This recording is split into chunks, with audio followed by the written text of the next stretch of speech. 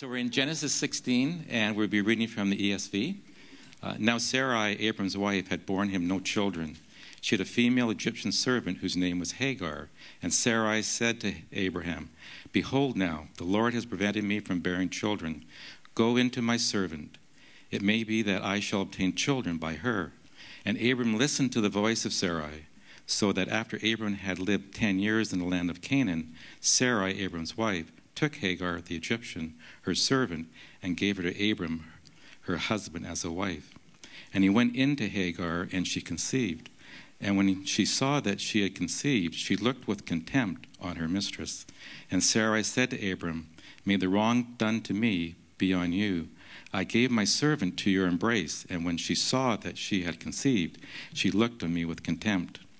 May the Lord judge between you and me." But Abram said to Sarai, "Behold, your servant is in your power. Do to her as you please." Then Sarai dealt harshly with her, and she fled from her. The angel of the Lord found her by a spring of water in the wilderness, the spring on the way to Shur. And he said, "Hagar, servant of Sarai, where have you come from, and where are you going?" She said, "I am fleeing from my mistress Sarai." The angel of the Lord said to her, "Return to your mistress and submit to her." The angel of the Lord also said to her, "I will surely multiply your offspring, so that they cannot be numbered for multitude." And the angel of the Lord said to her, "Behold, you are pregnant, and shall bear a son. You shall call his name Ishmael, because the Lord has listened to your affliction. He shall be a wild donkey of a man, his hand against everyone, and everyone's hand against him. And he shall dwell over against all his kinsmen." So she called the name of the Lord who spoke to her, "You are God of seeing." For she said, "Truly, I have seen him who looks after me." Therefore, the well was called Bir Lahai Roi. It lies between Kadesh and Bered. And Hagar bore Abram a son, and Abram called the son whom Hagar bore Ishmael. Abraham was 86 years old when Hagar bore Ishmael to Abram.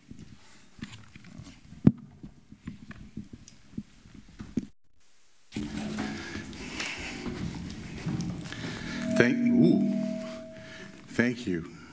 I want to correct Eldon as well, but I just like doing that. I don't call them the elderly, because as I become older, this morning someone said to me, "How are you, old man?" It's like, oh my word. As I become older, I prefer the term "those of more mature status." Hey, doesn't that sound better? Yeah, amen. Yeah, so watch it, young buck. Kids these days, hey? I don't know. Well, I have the privilege of sharing the word with you this morning, and I look forward to discovering with you what God has to say to us. I love Scripture. If you know me at all, you know that's one of the things that I celebrate about life is the wonder of Scripture. And one of the things I love about Scripture that makes it so real and so engaging is that it doesn't cover up who people are. It presents people warts and all. And so the story of Abraham is a story of a real individual and his journey with God. And you discover that the heroes of faith, Abraham in particular in this context, has moments of greatness, but moments of abject failure. And God is stable through it all. See, God is a God of ordinary human beings. That's why there's hope for me. And Abraham was very much like you and like me in that he had triumphs in his faith, but he also had failures, and they're set side by side. In chapter 15, last week, we discovered that Abraham was counted as righteous because he believed God when God promised that he would have offspring as numerous as the stars. And here in chapter 16, we discover one of the low points in Sarai and Abram's journey as they try to short-circuit their faith. So with that in mind, I want to start with sharing a true confession about me. I have a problem. Now, those of you who know me well are saying, finally, the therapy is working. I have a problem. And here's my problem. I hate to wait. Do you like waiting? I hate waiting. I hate waiting so much so that I paid $75 for this magic card that lets me sail across the border. It's called the Nexus card. It's the most amazing thing ever. You know, all you do is pull out this card, and as you're driving across the border, you flash it at this thing that tells you, yes, your card is still working. And then when you hit the booth, all you have to say is, Trump, Trump, Trump, 3 times. And the guard waves you through. It's the most amazing thing. What I like most about it is that I get to pass all the putzes with passports. There's these lines. People, I'm telling you, but you can't have them. They're all out of Nexus cards now. You can have a passport and wait if you want, but I'll go past you in the Nexus line, except that a week and a half ago, I went down to the States to go to Package Express to pick up a part for my motorcycle. Thank you, Jesus, for motorcycles. Amen, right? Amen. That's right. And as I zipped past all the putzes with passports, and there were 3 lines of them, no one in my Nexus line, I am just chuckling to myself as I pull my card out and prepare to cross the border. And as I'm at that little spot where there's that speed bump before there's a stop sign and the speed bump, as I'm ready to plow my truck over the speed bump and get just a little bit of air, the guard comes out and puts a cone in front of his booth. And I had to wait. I had to wait 5 minutes. 5 minutes. And you know the worst of it was? All these putzes with passports kept going past me, laughing. And then when I finally got up to the booth, I get a guard change time or whatever they do, I don't know.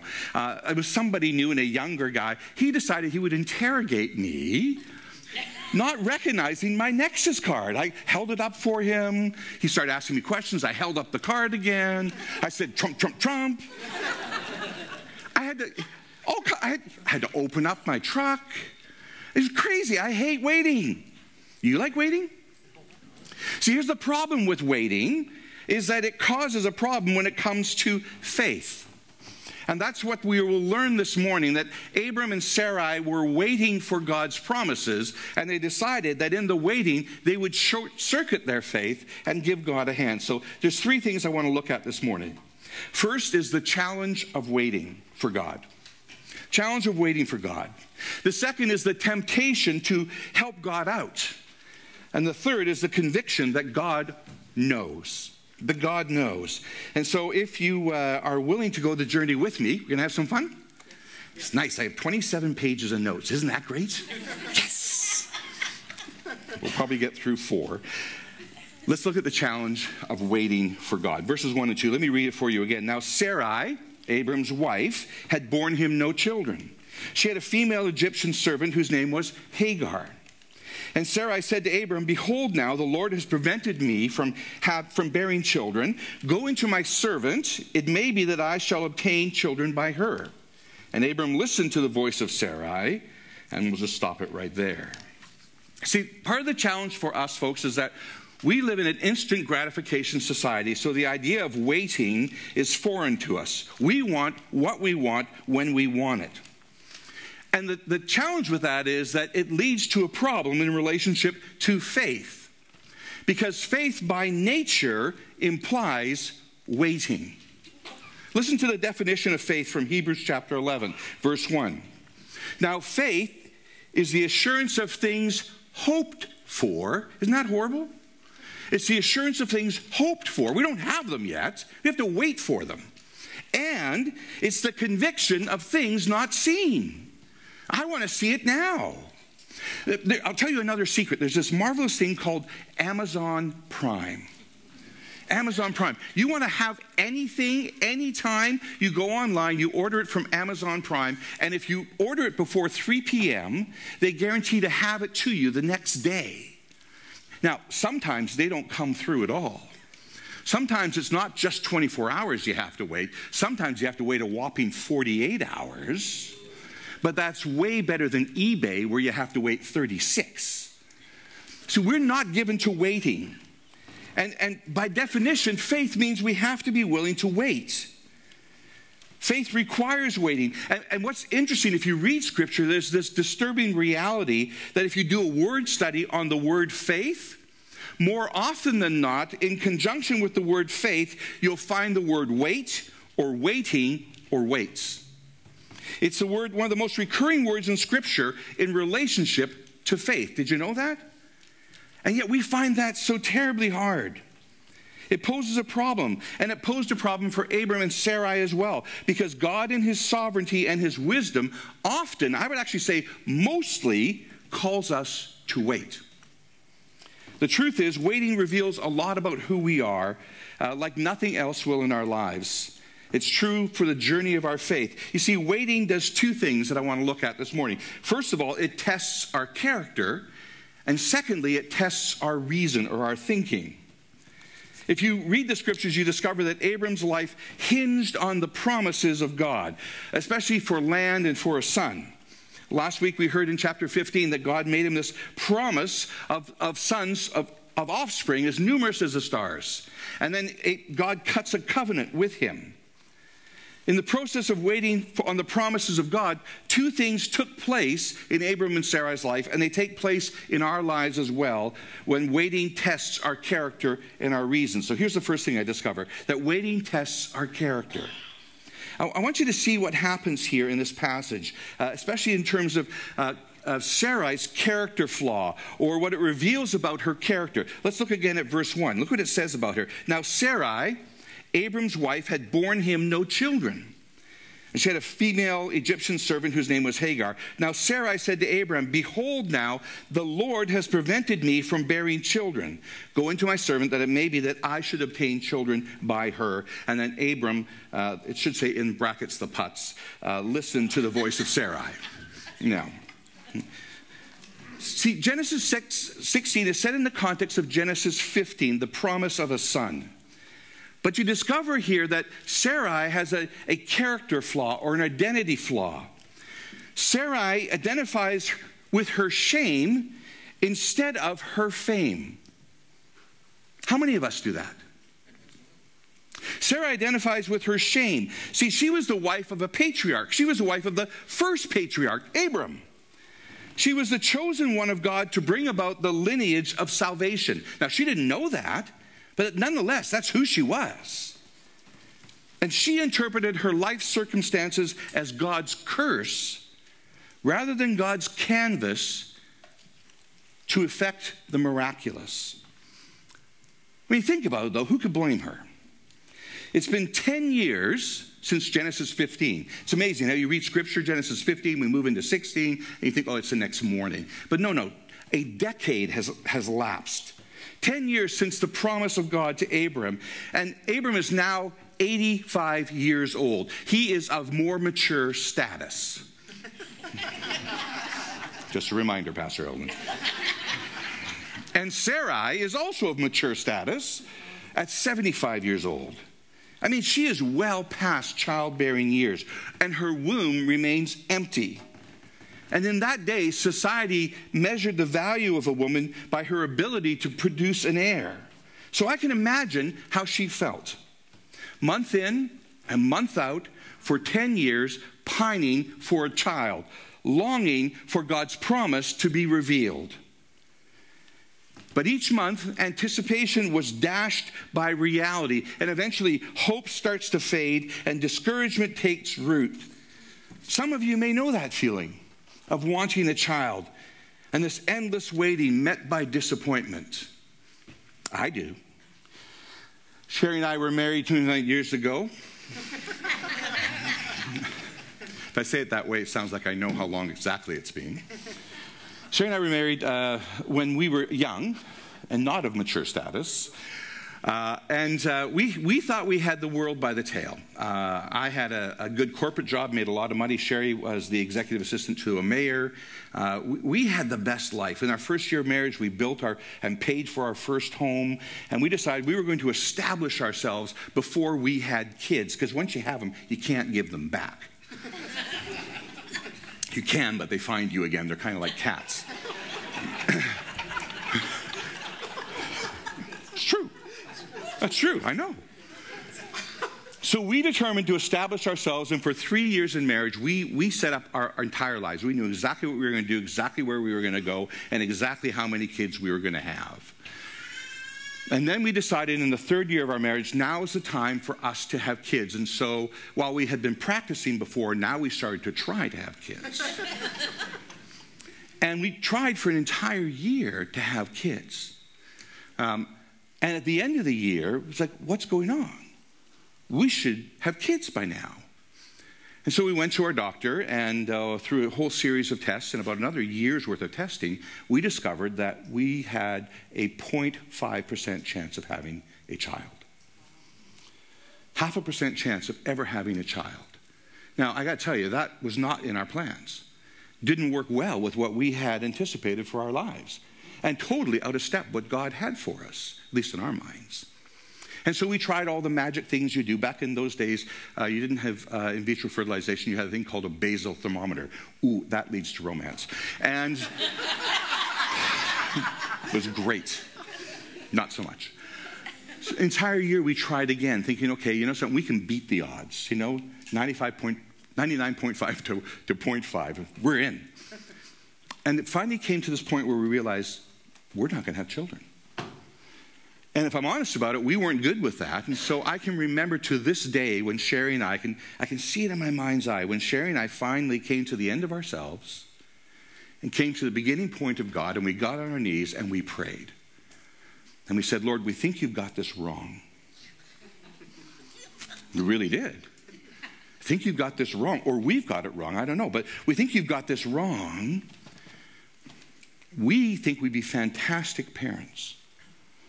But if that's not what you have for us, we'll figure it out and be faithful to you. Would you allow us the privilege of having a child?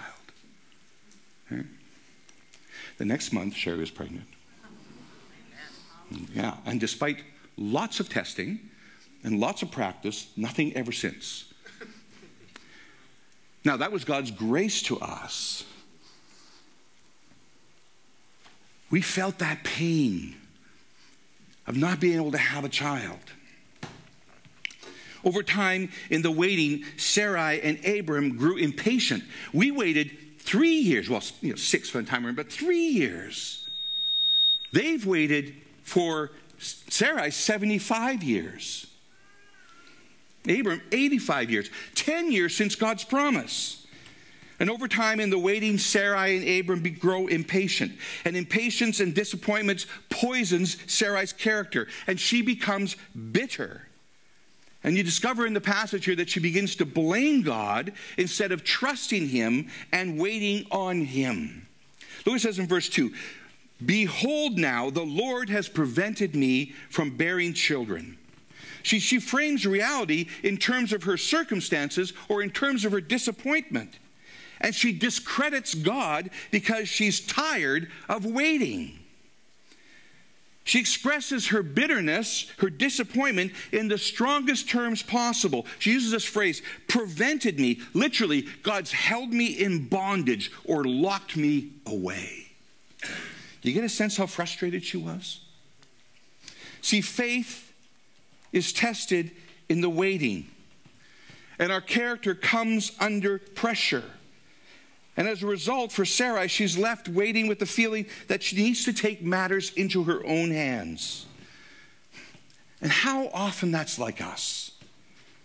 I at least, like Sarai, easily become impatient, believing the circumstances and situations of our lives over and above the character and the promises and the purposes and the person of God.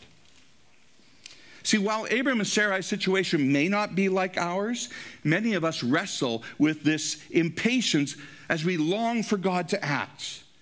Perhaps we're in a marriage that seems impossible in the face of a demanding spouse. And we wait, God, when will you move? Or we long for a wayward child to find Jesus, and we see no progress. And so we're tempted to give up or to adapt our faith to suit our child. Or maybe you're single and you long for a relationship and you wonder if God has a spouse in mind for you. Or perhaps it's infertility and you long for a child with no effect. Or health in the absence of healing. Or your identity in the context of struggles and physical turmoil. So we find ourselves tested and tried as God invites us to wait, not for a resolution, but to wait on him. Trusting that he's faithful, believing he is able, convinced that he knows best, and knowing beyond a shadow of a doubt that he is good.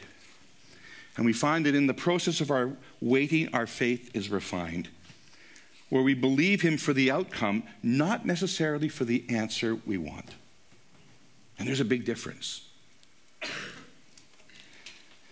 Our faith is often tested when we identify ourselves based on our external circumstances, and we're tempted, and our character is tested when our identity is defined it's defined by what we are instead of whose we are. Our character is tested when we believe and we give into our circumstances above the promises, the purpose, and the person of God. 30-some years ago, I started pastoral ministry as an intern in a church in Victoria. And in those days, it was a church that didn't have a lot. It was fairly small. We stayed with families. That's kind of how they were able to cover our housing. It was kind of fun, for the most part. Some of those people were really weird, but for the most part, it was kind of fun. And we stayed at the house of one couple, Trevor and June Evans. They've long since passed and they're now with the Lord because they're of more mature status. And we listened to their life story. Trevor and June, when we met them, had been married for 45 years. When they got married 45 years earlier, they both were non-believers, but they were madly in love. And about a year into their marriage, June had an encounter with Jesus and her life was radically transformed. She met Jesus and discovered that Trevor was an alcoholic. She'd known he drank, but she didn't realize he was an alcoholic until she discovered who Jesus was.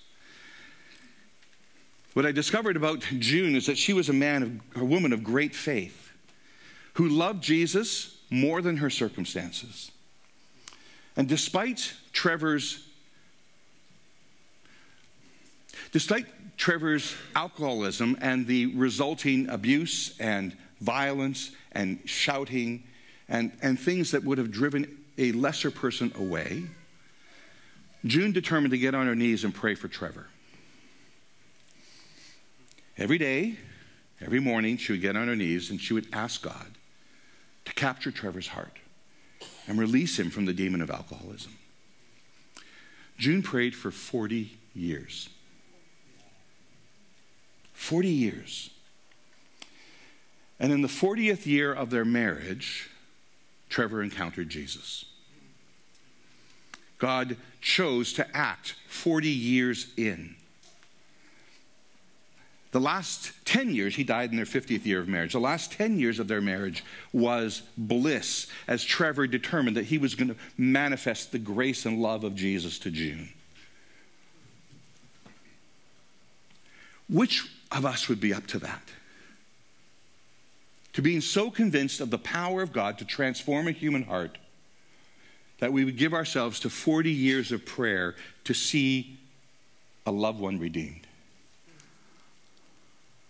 40 years, 10 years of bliss. That doesn't sound like a lot of fun. And yet, June is a great example. Trevor is a great example of what God can do when we're willing to wait on him. 2 Corinthians 4:16-18 puts it this way: so we do not lose heart. Though our outer self is wasting away, our inner self is being renewed day by day. For this light and momentary affliction is preparing for us an eternal weight of glory beyond all comparison. As we look not to the things that are seen, but to the things that are unseen. For the things that are seen are transient, but the things that are unseen are eternal. Isn't that true? That's faith. Here's the second thing I discovered in this context, that faith not only tests our character, it also tests our reason or our thinking. Now, read it again. Now, Sarah, Abram's wife, had borne him no children. She had a female Egyptian servant whose name was Hagar. And Sarai said to Abram, behold, the Lord has prevented me from bearing children. Go into my servant, that it may be that I shall obtain children by her. And say, Abram, in brackets the Putz, listened to the voice of Sarai. Now, only in this chapter, by the way, the Putz. Next chapter, not at all. See, Sarai grows older and sadder and more impatient, and soon she feels compelled to act. She becomes convinced that it all depends on her. And she looks for a solution even as she engages her own understanding. She reasons that this can't happen. I'm 75. There's not a chance. There's no way I'm going to bear a child. I better find a solution. I need to help God out. And what you discover is that she finds a solution in the culture of her day. Sarai, in effect, starts to reason her way to an answer rather than trusting God for a way through her dilemma. And Sarai and Abram look for a way out. See, one of the challenges of faith is simply this, that we often think that God hasn't given us enough information. If we're really going to follow him, he needs to spell it out a little bit more. But here's the reality of God. Sometimes, most of the time, he only tells us what he's going to do, and often in broad brushstrokes, not the detail. Because in the detail comes faith. He doesn't say how or when he's going to act. The hows and the whens and even the why become matters of faith. See, God often chooses to allow us to wait so that there is little doubt that when he does act, it's really him that has moved. It's nothing we've done ourselves. And we find ourselves in the waiting room that is faith. We discover that human reason is tempted to take over and retool faith or reframe faith to suit our situation or our experiences. We're driven by doubt we're driven to doubt the promises of God and the person of God, and in our doubts, we act in desperation. See, in effect, human reason determines the measure of God's character, his care, his understanding, and his ability, and we're all too readily willing to help him out. And this results in a crisis of faith wherein we doubt God and his word, and we determine to be masters of our own destiny. And that's what happens with Sarai. Sarai tells her God needs some help here. Her reason engages a cultural solution to a spiritual question, and she devises a scheme, a response to a very difficult reality. Let me read it again. She, that's Sarai, had a female Egyptian servant named Hagar. And Sarai said to Abram, behold, now the Lord has prevented me from bearing children. Go into my servant, that it may be that I shall obtain children by her. That sounds kind of weird, doesn't it? But in the culture of the day, the law codes, as a matter of fact, all of the Near Eastern law code allowed that if a first wife was unable to provide an heir for her husband, and if she had a maidservant, she could give the maidservant to her husband, and any children that the maidservant bore would be accredited to her. Interesting, hey? So she took a cultural truth and made it a spiritual truth. She decided to embrace an acceptable social practice in response to her plight. And how often are we tempted to embrace cultural truths to accomplish spiritual goals? Even as God calls us to trust him in his plan. I see it happen to individuals who are desperate for a partner, and despite the counsel of the people around them who know Jesus, marry a non-believer and ignore the warnings that Scripture tells us. Or it happens to a couple who want a child so desperately that they'll even engage a surrogate. Or they'll engage in vitro fertilization. Now, I want to be really clear. In vitro fertilization by itself is not unethical. But it comes with huge ethical questions. Because each embryo, each egg that is fertilized has the potential to be a child. I would say is a child, even if you freeze it. And with in vitro fertilization, you want to get as many fertilized eggs as possible, and you only want to plant a few. What do you do with the rest? Those are huge moral dilemmas. And as Christians, we need to take that seriously. Have you watched American Idol? I haven't, but my wife has, as I was sitting next to her.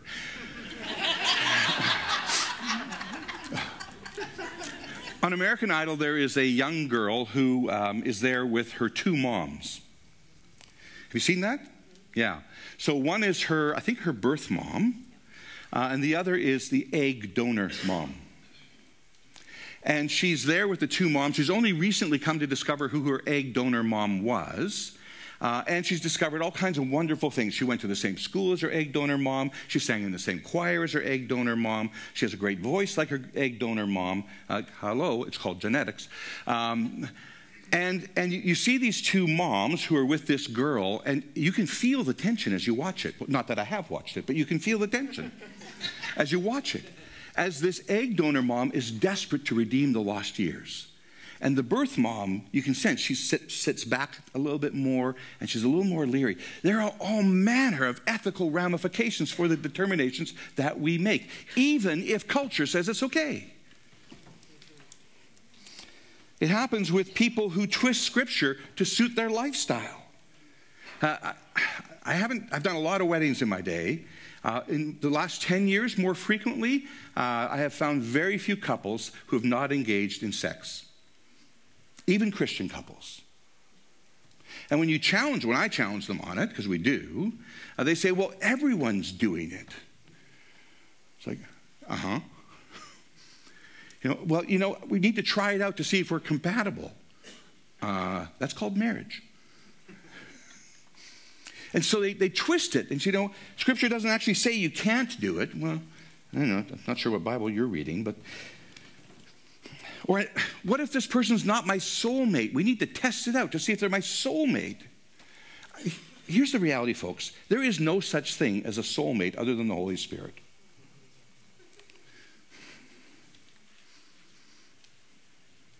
You're complete by yourself in relationship to God, and sometimes He gives you a life partner, a spouse, to walk with you, to work with you, because you need to be shaped and molded all more into the image of Christ. That's really what marriage is about. It happens to people who are in business and are determined to take shortcuts. I mean, we don't have that much time. I got more stuff here. But here's the thing. Every day in life, we're tempted to short-circuit our faith to accomplish what we want to accomplish. And our reason tells us, it finds a way forward. See, waiting tests our character, and waiting tests our reason, and waiting tempts us to give God a hand, because He's not capable of doing it on His own. Here's the second point I discovered in the outline. First, it is the temptation of waiting for God, or the challenge of waiting for God. The second is the temptation to help God out, verses 3 through 6. Now, let's read it again. So after Abram had lived 10 years in the land of Canaan, Sarai, Abram's wife, took Hagar, the Egyptian, her servant, and gave her to Abram, her husband, as a wife. And he went into Hagar, and she conceived. And when she saw that she had conceived, she looked on contempt. She looked with contempt on her mistress. And Sarai said to Abram, "May the wrong done to me be on you. I gave you my servant for your embrace, and when she saw she had conceived, she looked on me with contempt. May the Lord judge between you and me." And Abram said to Sarai, "Behold, your servant," and Abram, in brackets again, the putz, because there's a putsy statement on his part. But Abram said to Sarai, "Behold, your servant is in your power. Do to her as you please." Basically, I wash my hands of her. Not my problem. I only slept with her. And then Sarai dealt harshly with her, Hagar, and she fled from her. See, Sarai and Abram determined to give God a hand, and in the process, they make a very wrong decision. And this passage teaches 3 aspects of decision-making that is outside of God's best for us. 3 things that you'll discover if you're moving away and you're short-circuiting your faith. Here's the first thing I discover: that their actions are rooted in pragmatism or expediency. They made a decision not based on what was right or wrong, but they made a decision based on what will work, with no sense of asking God for wisdom. There's this wonderful clue in the passage here. See, while to this point Sarai has not been named as the one who will give birth to a son, every time Sarai is named in Scripture up to this point, so chapter 11, chapter 12, chapter 16, every time she's named as Abram's wife. There's a clue there. Sarai was Abram's wife. If Abram was going to have a son, it would be through his wife. As a matter of fact, the writer, Moses, the Holy Spirit, wants us to understand that in 3 verses, Sarai is named as Abram's wife. In verse 1 and verse 3. Now Sarai, Abram's wife. In verse 3, it says, so after Abram had lived 10 years in the land, Sarai, Abram's wife, you get the sense of kind of jumping off the page? See, Sarai is Abram's wife. He has no other. And the inference is clear that it is Sarai, despite her age and fertility or infertility, that would bear him a son, that God would fulfill his promise. And Sarai readily moves out of God's plan for marriage and embraces a social custom to accomplish God's promise on her own. She allowed the circumstances and the reason of her life to overrule God's truth. And she chooses a path of pragmatism or expediency, let's get her done, over and above faithfulness. We tend to live in a pragmatic society, don't we? Do whatever it takes to get it done. If there's an unwanted pregnancy, even with believers, we get abortions. And we frame it in terms of women's rights. Unhappy marriage, I got to get out.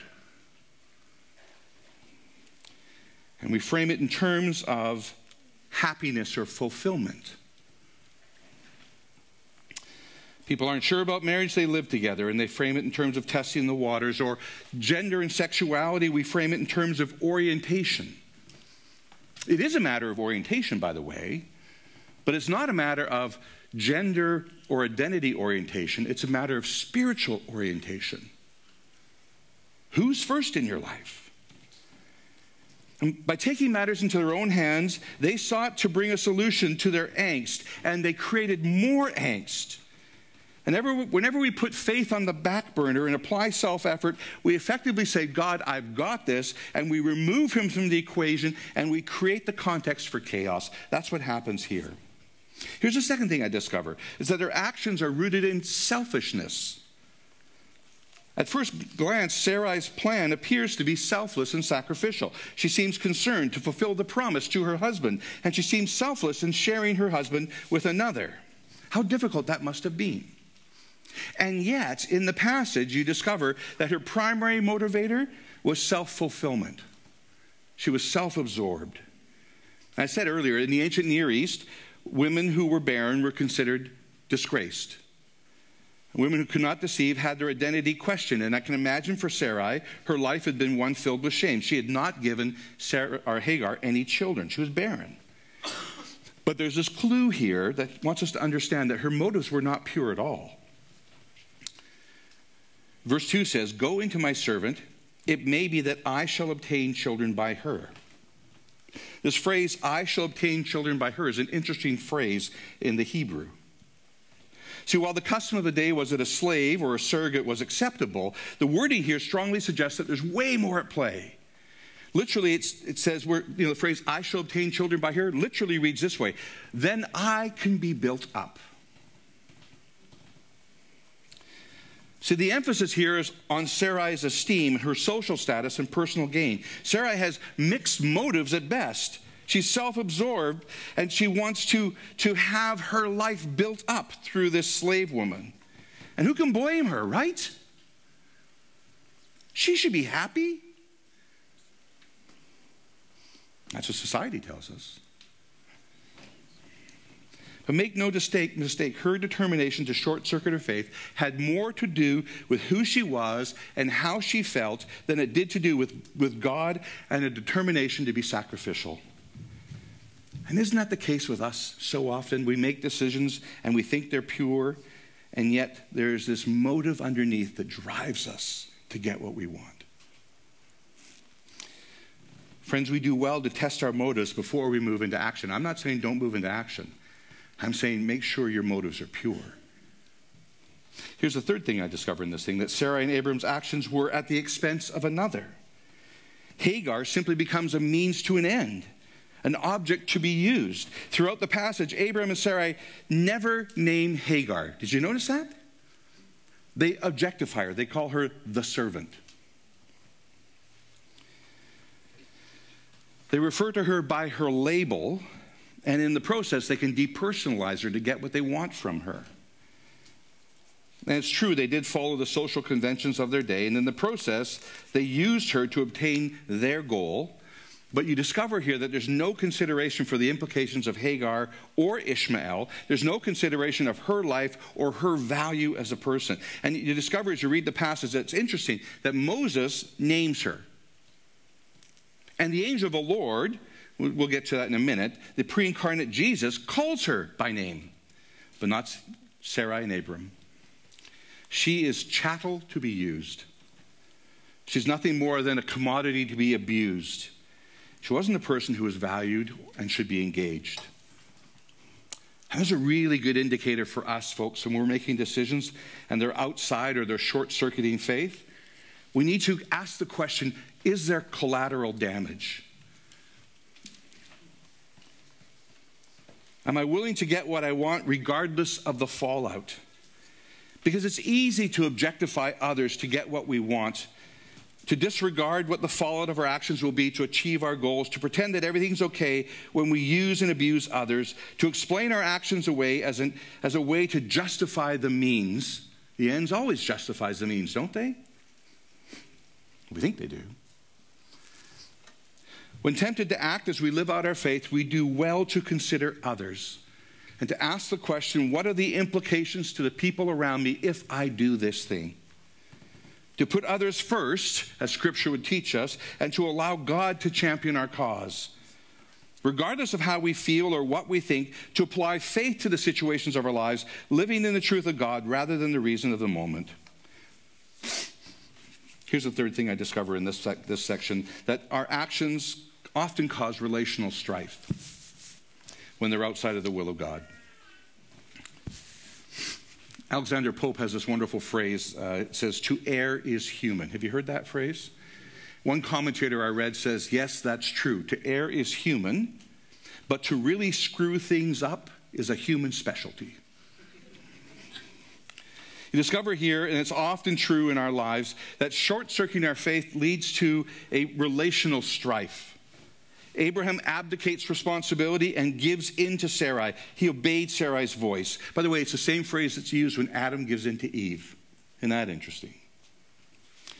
Abraham takes Sarai to bed, and in the process, he short-circuits his faith. He moves outside of God's plan, doing it on his own.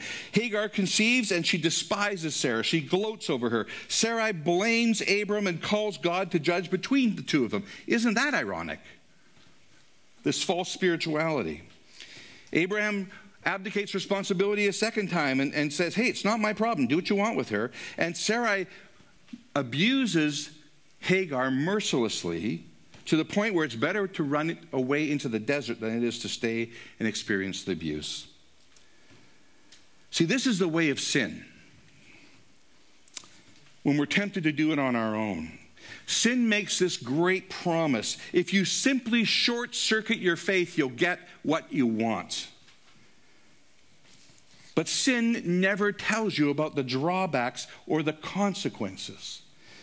Sin is like one of those 30-second infomercials. Have you seen those for drugs or whatever?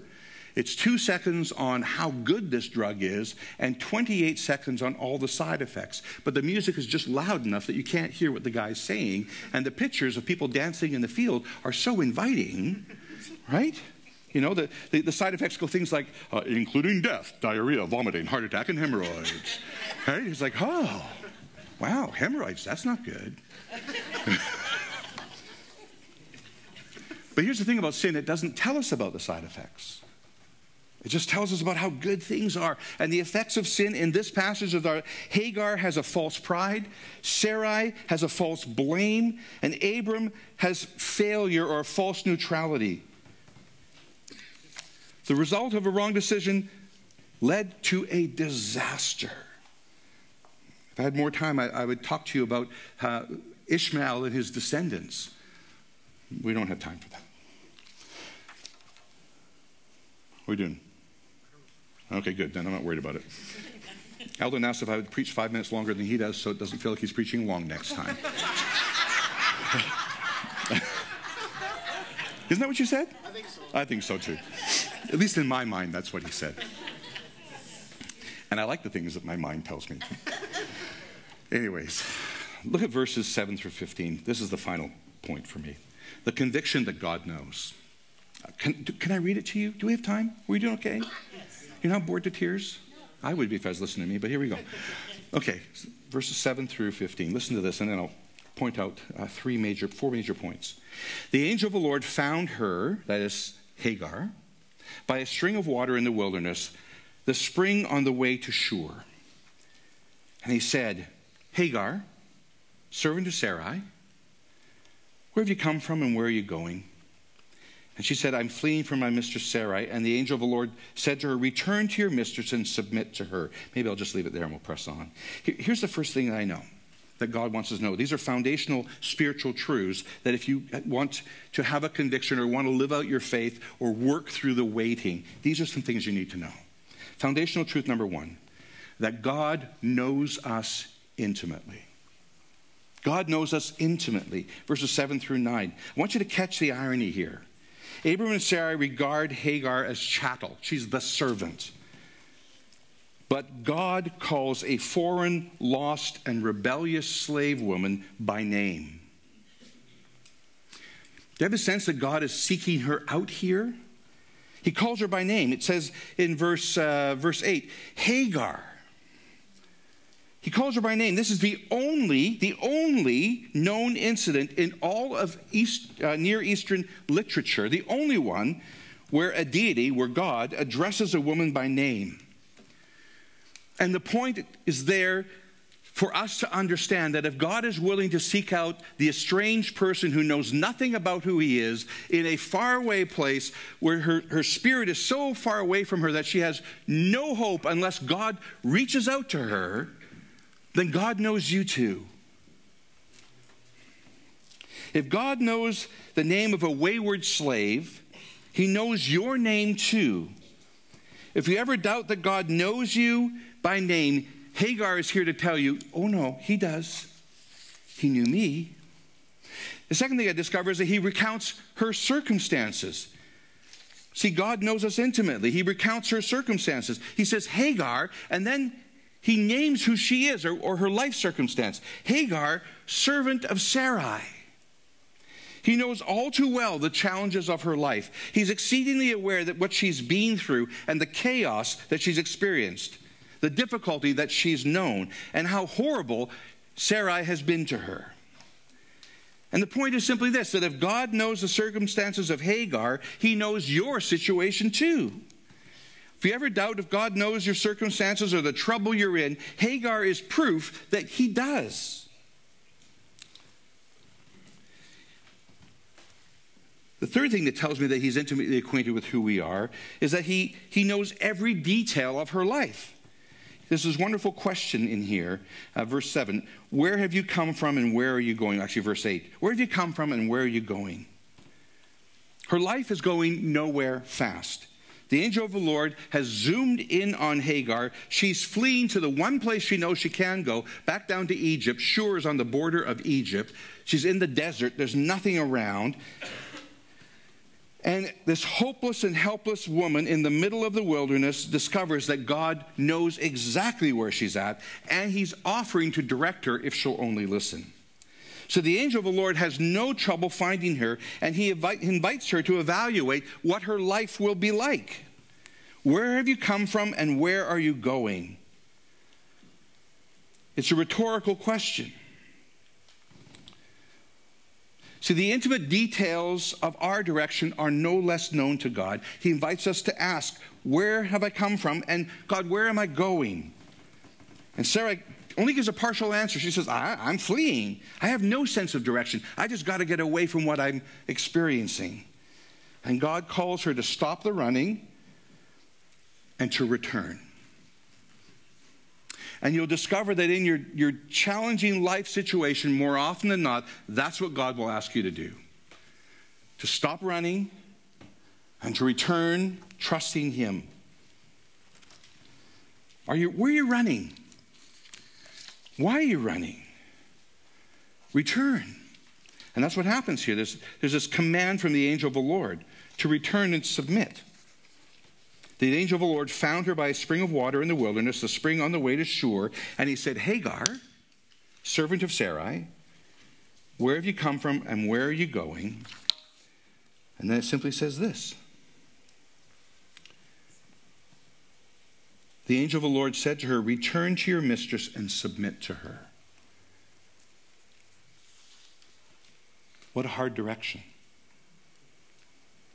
But the journey of faith is not an easy journey. And sometimes the direction from God is a difficult direction. Return and submit. It should cause us to pause. It caused Hagar to pause and invites us to go back to the crucible of faith.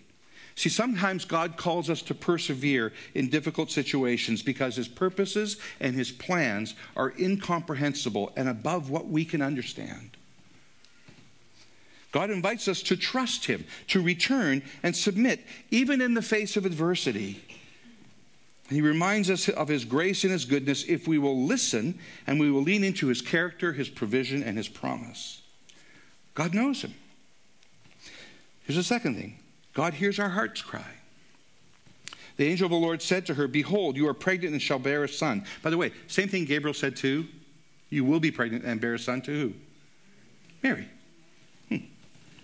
You shall call his name Ishmael, because the Lord has listened to your affliction. Did you catch that? Call his name Ishmael, because the Lord has listened to your affliction. There's this profound spiritual truth here that God listens to us even and especially when life is hard. Ishmael means God hears. He hears, he listens, he understands. And by the way, it's in the perfect tense. Isn't that beautiful? The perfect tense. You're looking at me like I haven't got a clue what you're talking about. I do because I took notes. The perfect tense means this, that God hears us in the past, even before we speak. And it applies to the present, even as we're wrestling through life's circumstances. And it's faithful to the future. He'll continue to listen to us all the time. Isn't that the most marvelous thing? To know that God hears us?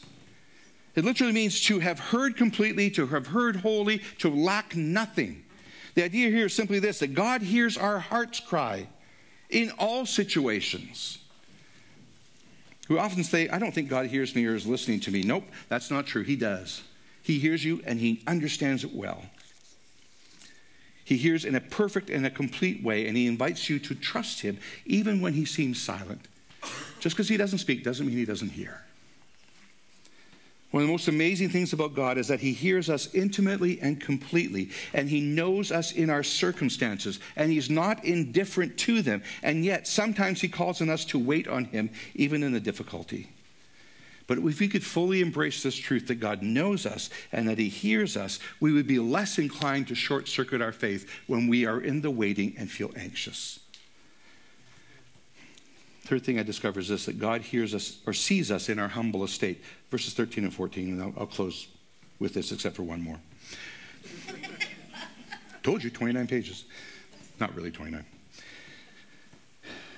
So she, that is Hagar, called the name of the Lord who spoke to her, you are a God of seeing, for she said, truly I have seen him who looks at me. Verse 13. Verse 14. Therefore, the well was called Bir Lahai Roi.